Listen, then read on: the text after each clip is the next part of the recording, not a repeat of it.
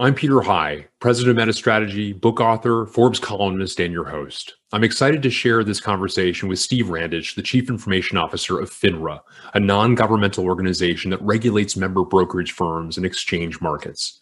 Steve graciously shared his thoughts on a variety of topics featured in my upcoming book, Getting to Nimble: How to Transform Your Company into a Digital Leader. The book's available for pre-order now on Amazon or through gettingtonimble.com. In this interview, we dive into several of the book's themes, including process, technology, and ecosystems. Steve discusses some of the sweeping changes he's made across his career, such as how he's inverted FINRA's entire IT organization to be platform-oriented. Steve also shares best practices related to cloud computing based on his early and broad adoption of that technology, his perspective on IT's role in driving value, and a variety of other topics. Stick around after the interview to hear more about the 5 themes of Getting to Nimble, or visit gettingtonimble.com to learn more. Thank you.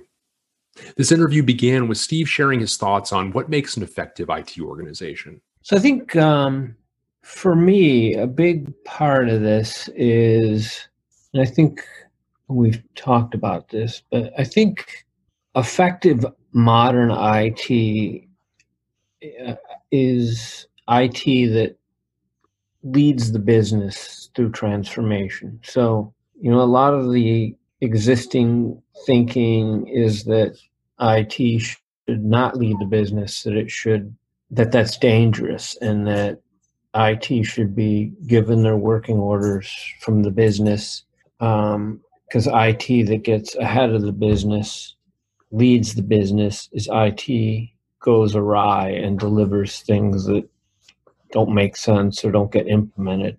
I think there's a lot of history supporting that.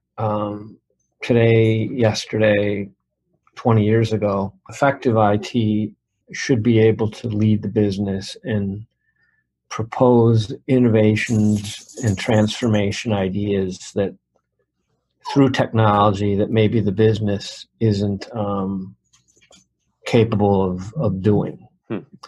My approach has always been to take an IT organization and transform it into an organization that is most capable, potentially the strongest department in the organization relative to the business departments, with talent and innovation and idea generation, to basically just take risks and stick our neck out there and be transformative. And so I think, to your point, that's how you become relevant. If I think about my years at NASDAQ, when I went into NASDAQ in 2000, it was a has-been. It was literally 3 or 4 years away from becoming obsolete because of electronic communication networks that were far more nimble, less cost-effective, faster, more performant.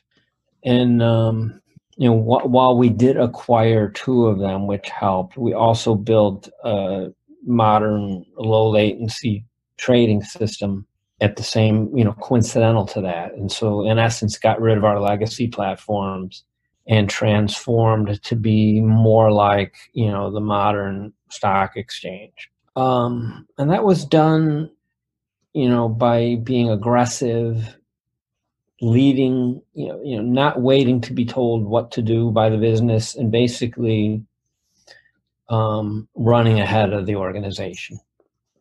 And so I think certainly at FINRA that has been, it was going to the cloud and completely transforming our systems to be kind of ubiquitous, running in a location agnostic, completely elastic environment has been, I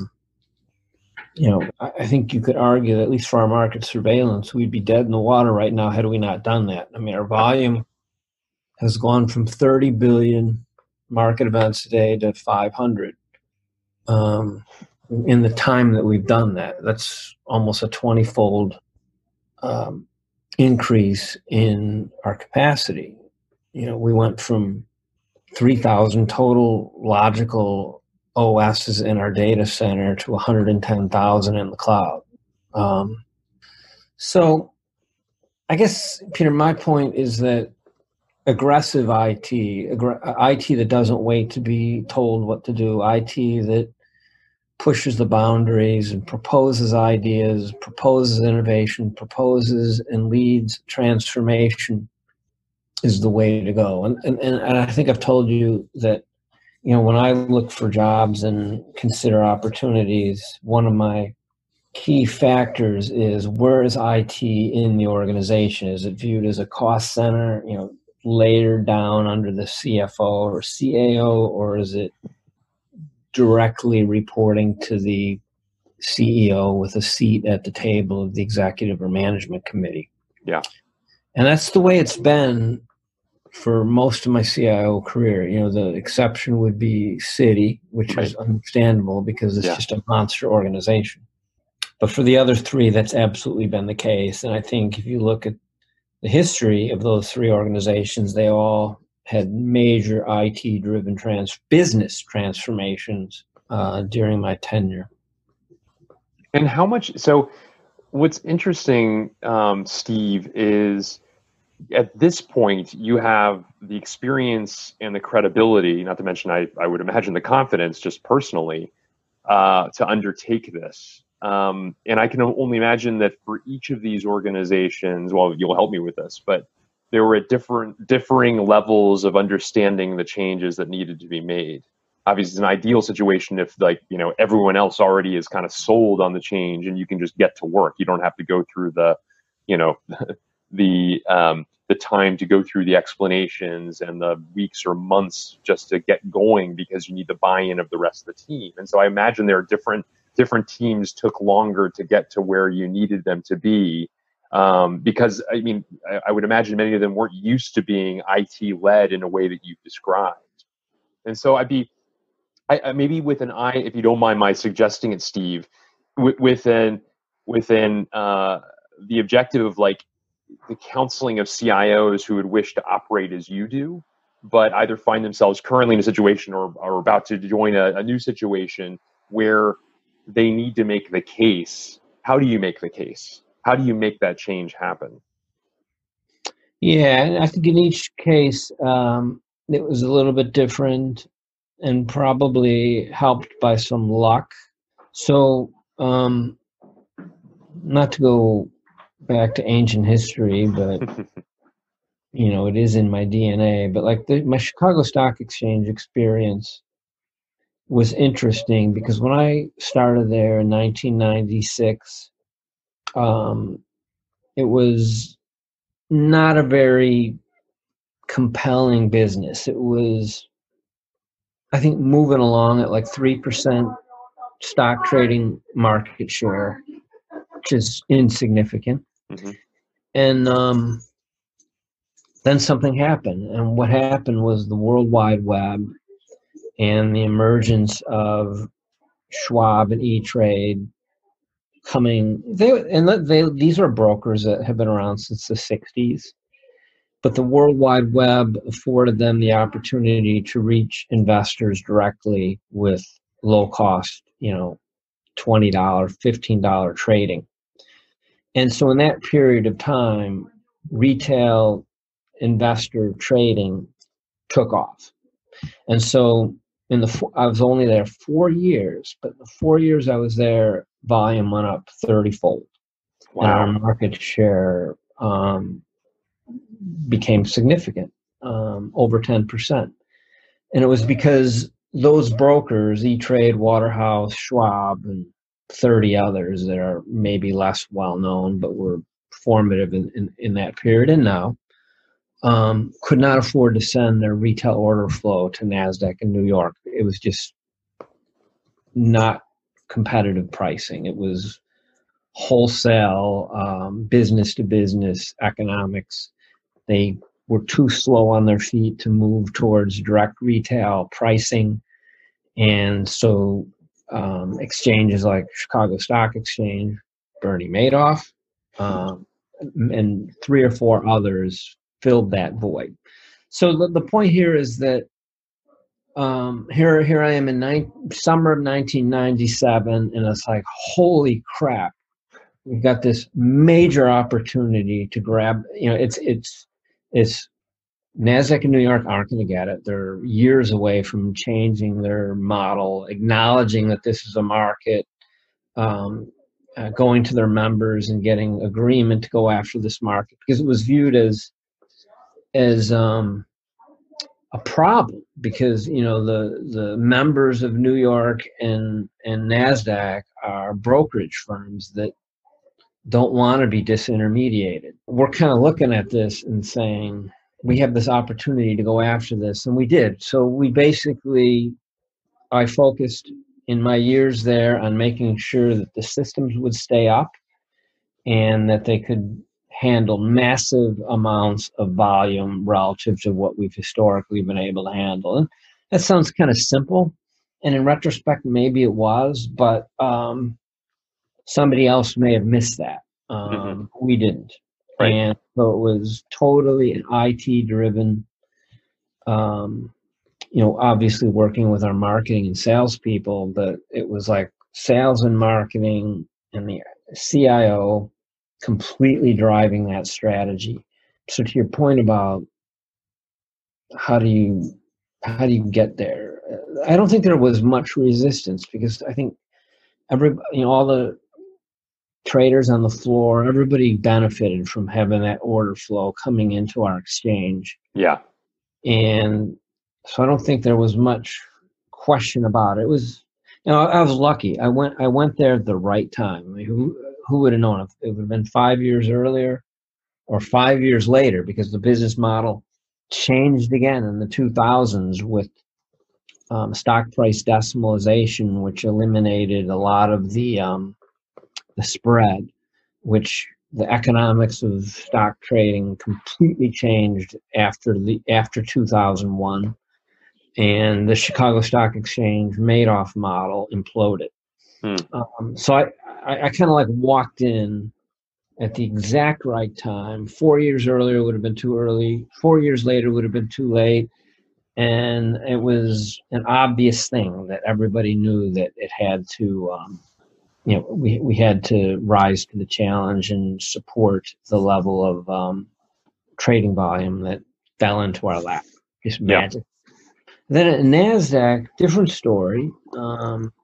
So at NASDAQ, I kind of went to NASDAQ knowing about the problems they had. So when I was at Chicago Stock Exchange, we were eating NASDAQ's lunch, and they acknowledged that. Gregor Baylor hired me, I think, or at least I got on his radar, because I was complaining to him and his CTO, John Hickey, about their technology problems, because traders on the Chicago Stock Exchange floor would be trading NASDAQ stocks electronically, and then they would develop long and short positions themselves with their own capital based on executions they were granting, retail investors, customers of Schwab and Trade.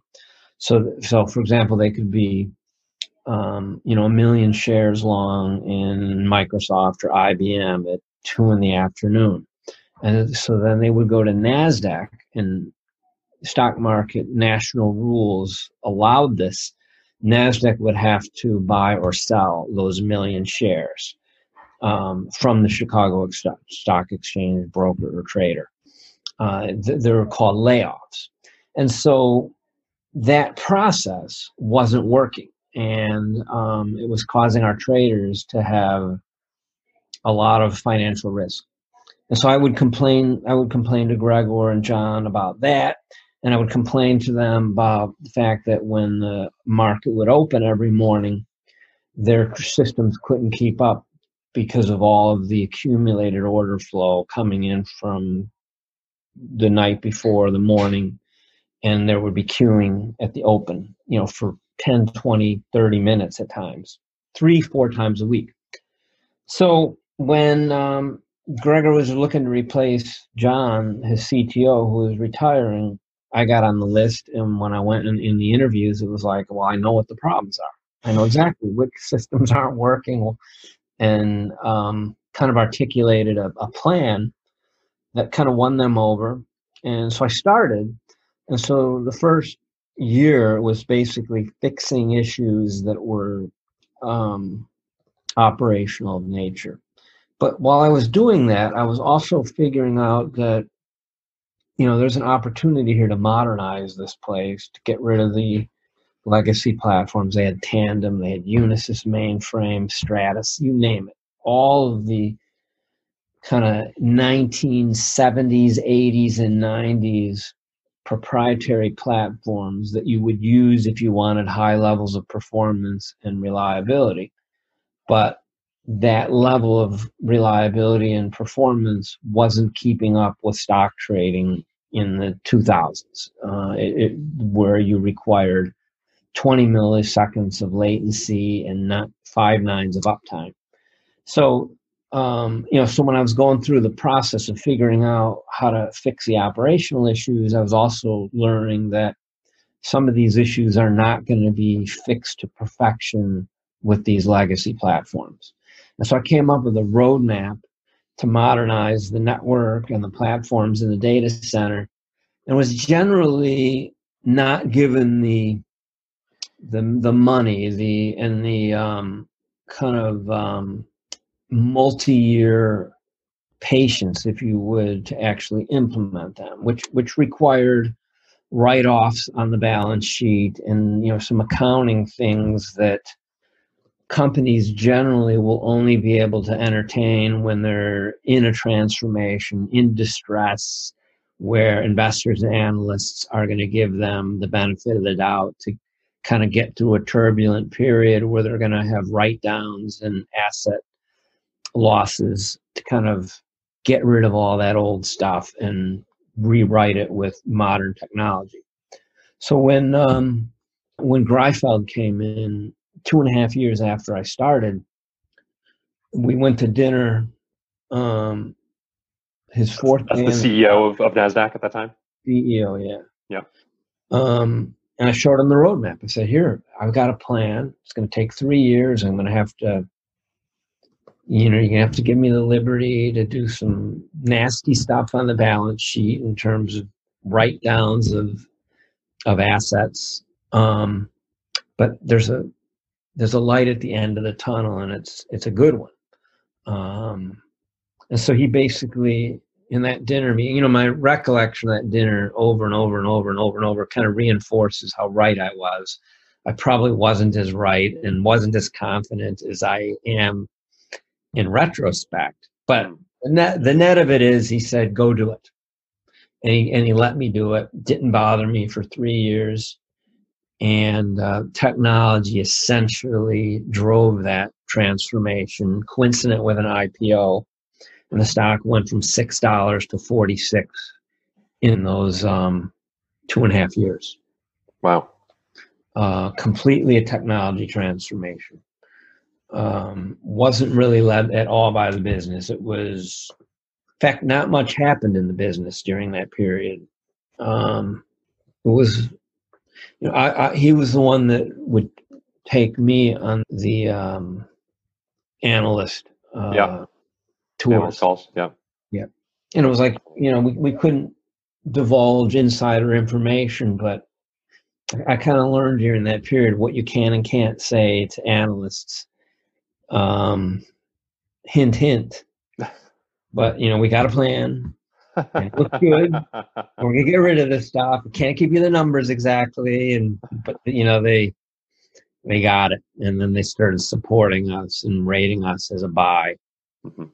And so a very different story there. That was a growth one. Chicago was growth. NASDAQ was cost takeout, getting rid of legacy systems and debt. And then FINRA, you could argue that it's growth because of the volume increase. Yeah. But it's not really a revenue-driven growth model like Chicago. It's more of we had to do it in order to survive. Even the most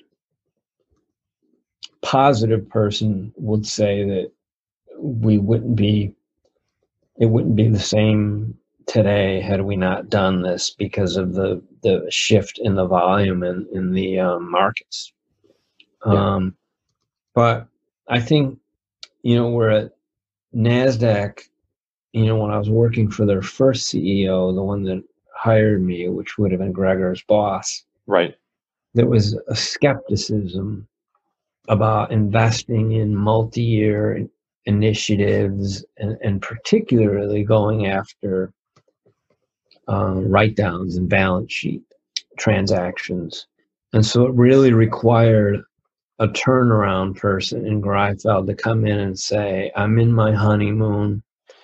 I can, do some disaster to our balance sheet for the first 2.5 years if I can prove that in the end, 3 years from now, this is going to be a healthy company from a financial standpoint.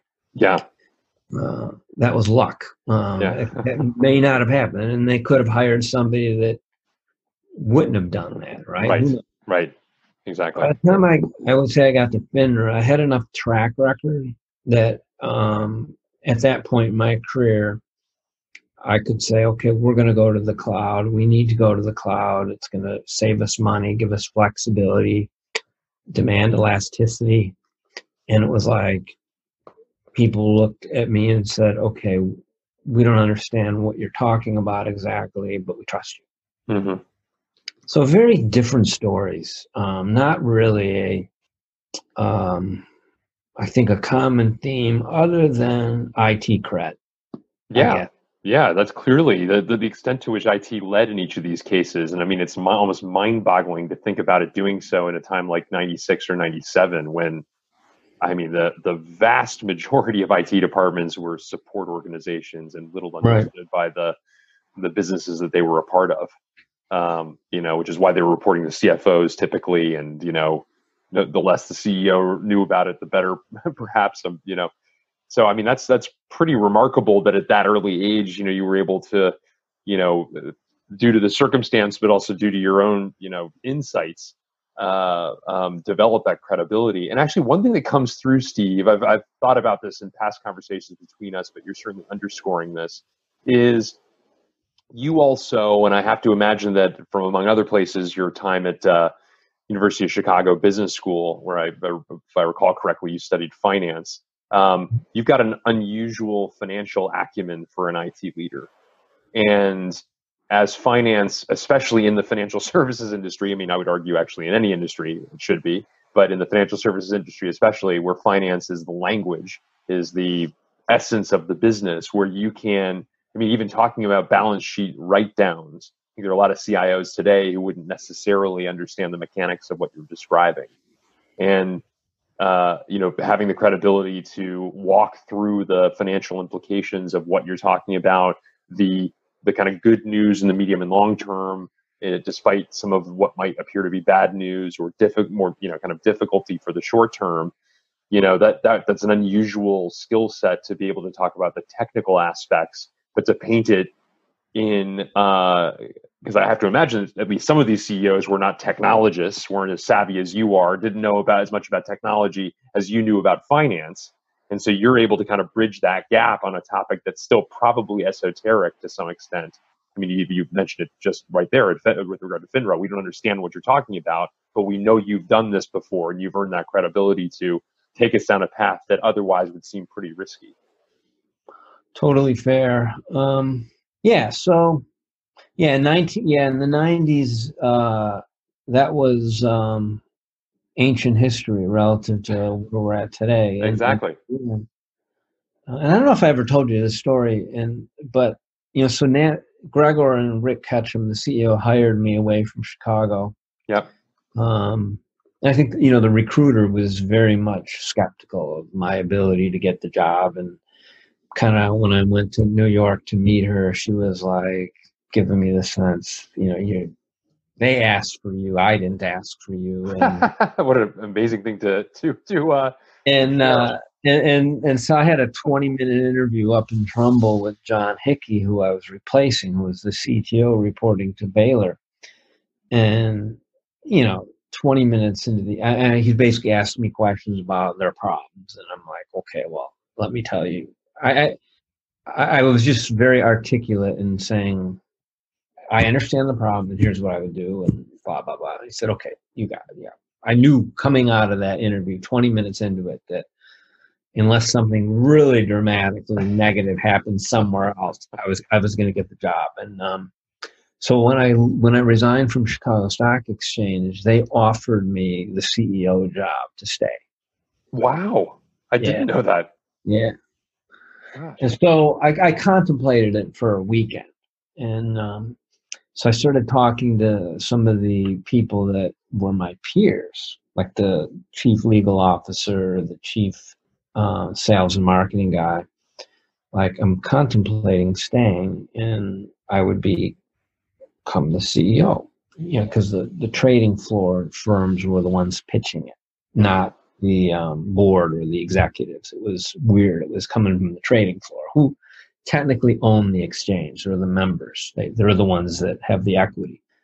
And when I was talking to the my peers, who would then become my subordinates, they're like, well, we're basically, they said they would leave. So it's basically, kind of viewing IT maybe not as their superior in reality. Mm-hmm. And so the calculus I made, well, I'm going to have to completely rebuild this management team. That's going to be a lot of work. And that was kind of the reason that ultimately said, I'm out of here. Because this place is going to implode with that decision. And so then I made the difficult, because the reason I wouldn't have wanted to do it is personally pulling my kids out of school and moving them to the East Coast. Yeah. A lot of pressure against that, right? Of course, my kids times were 5 and 3. But yeah, so I guess the point there is, we're talking 20 years ago, promoting a CIO to a CEO. I mean, it's common now, I guess, for some. I wouldn't say common, but yeah, it's certainly happening to some extent. But you're right, that is really like a remarkable. That was absolutely not at all common back then. Unheard of, in fact. That's the point. You've talked about the cloud migration, of course, and this is the iteration that's been the kind of deepest one. What you've done with FINRA has been I assume anyway, deeper than your past experiences. I mean, in some of those past experiences, it wasn't relevant, but in sending compute to the cloud, in making that an enormous priority and so on.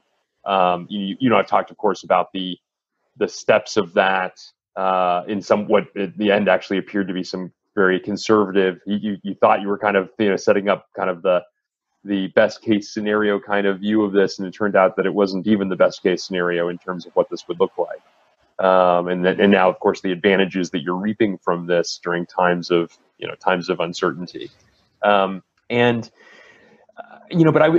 be interested, Steve, in finding out a little bit about the as you go through those technical changes. What are some of the process, as you think about process modernization? What are some of the things that come to mind that, especially in recent years, you've been working on to change things, to modernize the organization? The biggest thing, and I think many organizations get this, when in the circle talking to my peers, is that particularly with Amazon, their whole ideology around software and technology is automation of the software process. Build, test, deploy, DevOps.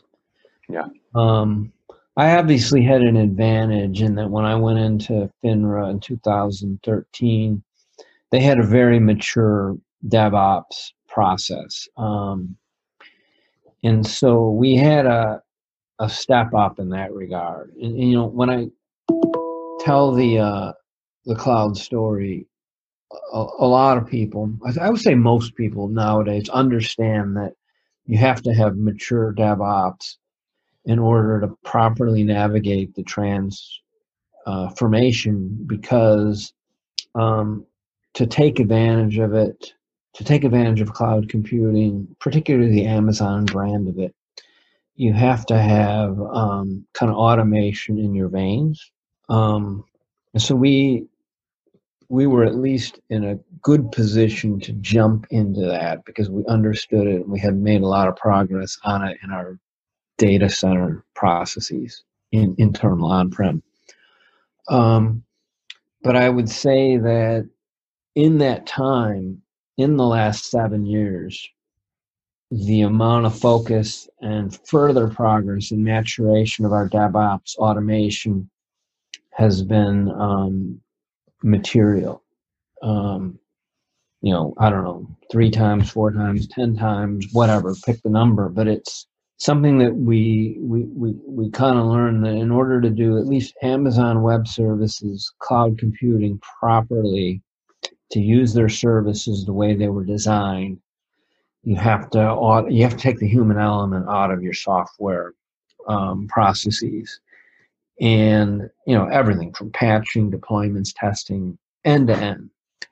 And I think that's something that my key leaders have recognized, embraced, and it's a fundamental part of the transformation.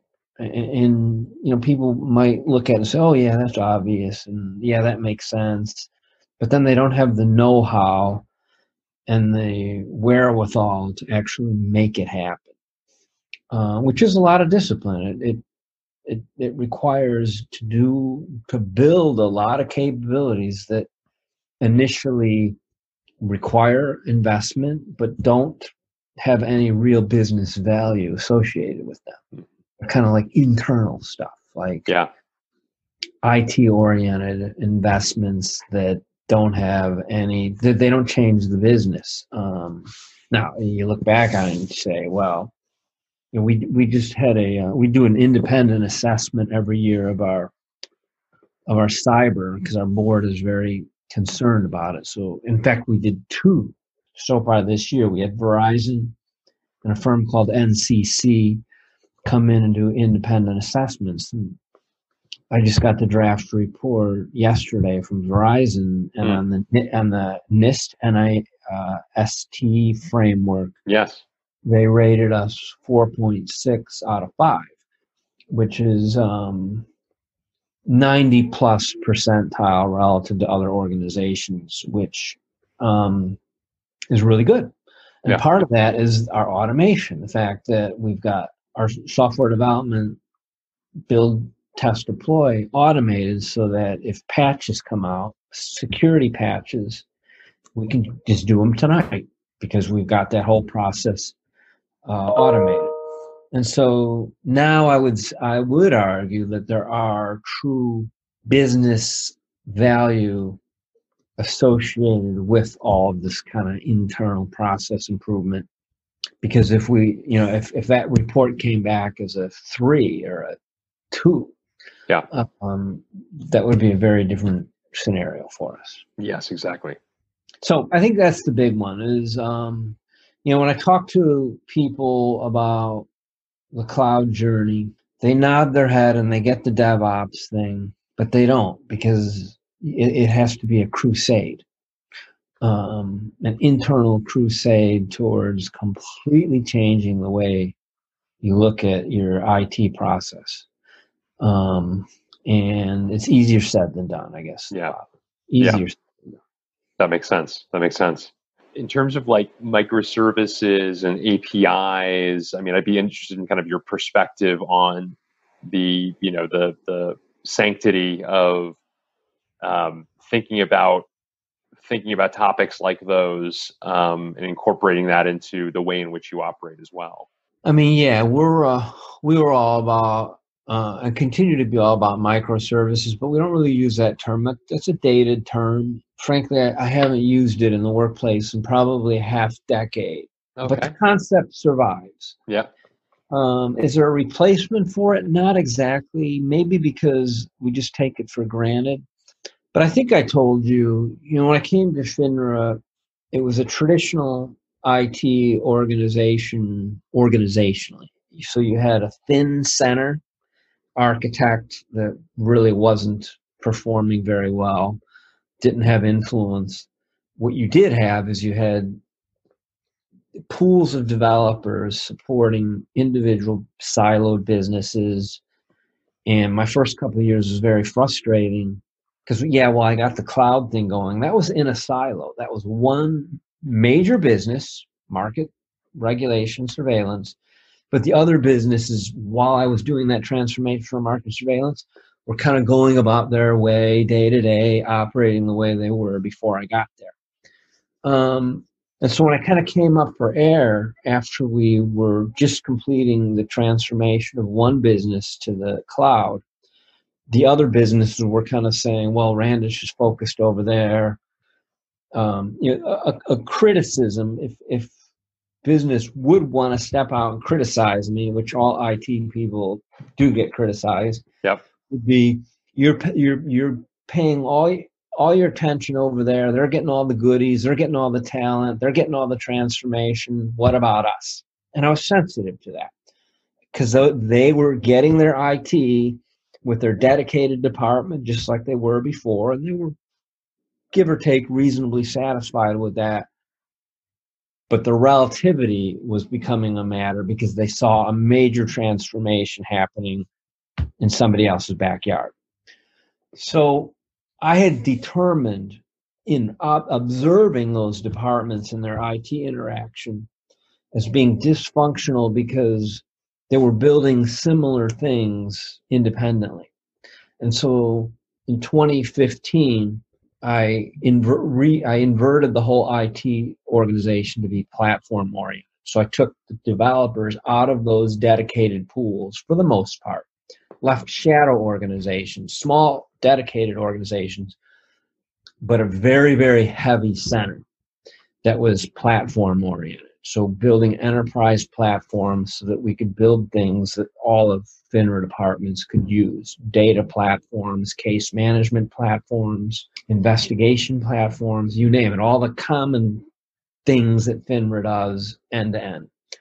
And we're doing that today, and it's very successful. And so that basically allowed us to build platforms of common services that different businesses could make use of. So to use a traditional term, our product managers or business analysts, system analysts, would now go from department to department to figure out how those common enterprise platforms and services could work for a broader, certainly than traditional audience, but a broader set of users than was customary.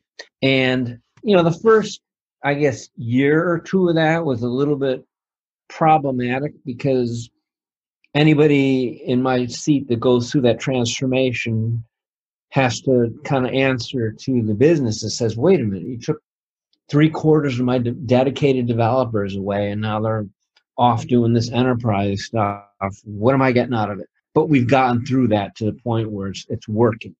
So common enterprise platforms that take business functions that historically may have looked independent and appropriate in a silo, common. So that's one element of it. So the IT organization change, common services, and then now the focus over the last year and a half has been to now take that outside of FINRA and offering pretty much everything that our external clients would be generally compliance people within broker dealers and banks who use our systems, access them over the web to be API driven. So it's a common look and feel. You come to FINRA through one door, and any department or function that you want to use, it's the same stuff. And we're in the middle of that. We've got two major multi-year initiatives, the digital experience transformation and registration system transformation. DXT and RST are the internal acronyms for those, which are very high profile external initiatives that if you went on our external websites, you would see a lot of literature on them. We're doing continuous, feedback demos with firms to get feedback to basically transform the way FINRA looks externally to our client base. And it's based on APIs, common services. One FINRA is a word that we use often, and just kind of taking the siloed departmental historical aspect of FINRA, which would ultimately, be reflected in our technology experience, and ridding ourselves of it. Got it. And it's funny because this DXT initiative, the digital experience transformation, I worked on the business case through 2018, had a steering committee of member firms, brokers of small, medium, and large firms, about 20 participants, working through 2018, coming up with the concept, took it to our board in December of 2018. And it's funny because my peers within FINRA were like, oh, that's not going to get approved. This is like really aggressive and there's no internal ROI. True. It's all about the ROI for the users in the brokerage rooms. And so I presented it in, 2 points. So we used our chief economist, and he put his team on it, and they did surveys of firms, 100-question surveys that went to 80 firms, small, medium, and large, saying if FINRA does X, Y, and Z, these things that were in our proposal to transform our digital experience, how much time, essentially 100 questions, how much time will it save your compliance people in terms of labor?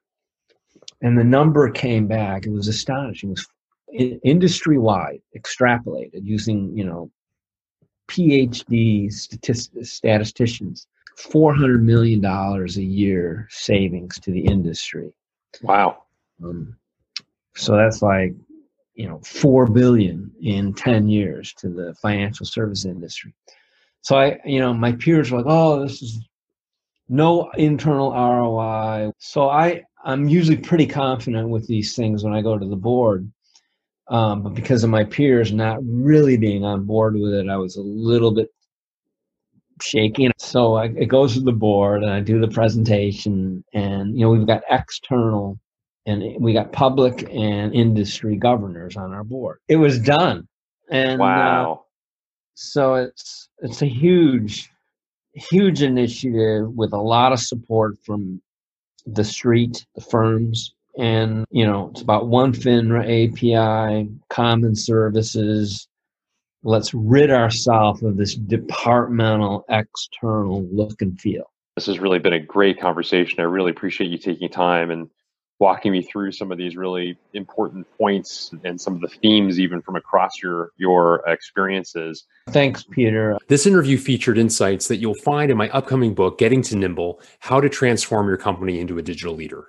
In an era of unprecedented technology, progress, and disruption, it's imperative that companies transform themselves to keep up with their digitally native competitors. In Getting to Nimble, I explore how companies, including Capital One, FedEx, CarMax, Domino's Pizza, The Washington Post, Walmart, and others, have modernized their practices related to people, processes, technology, ecosystems, and strategy. And I provide a framework for companies looking to do the same. To learn more, visit gettingtonimble.com.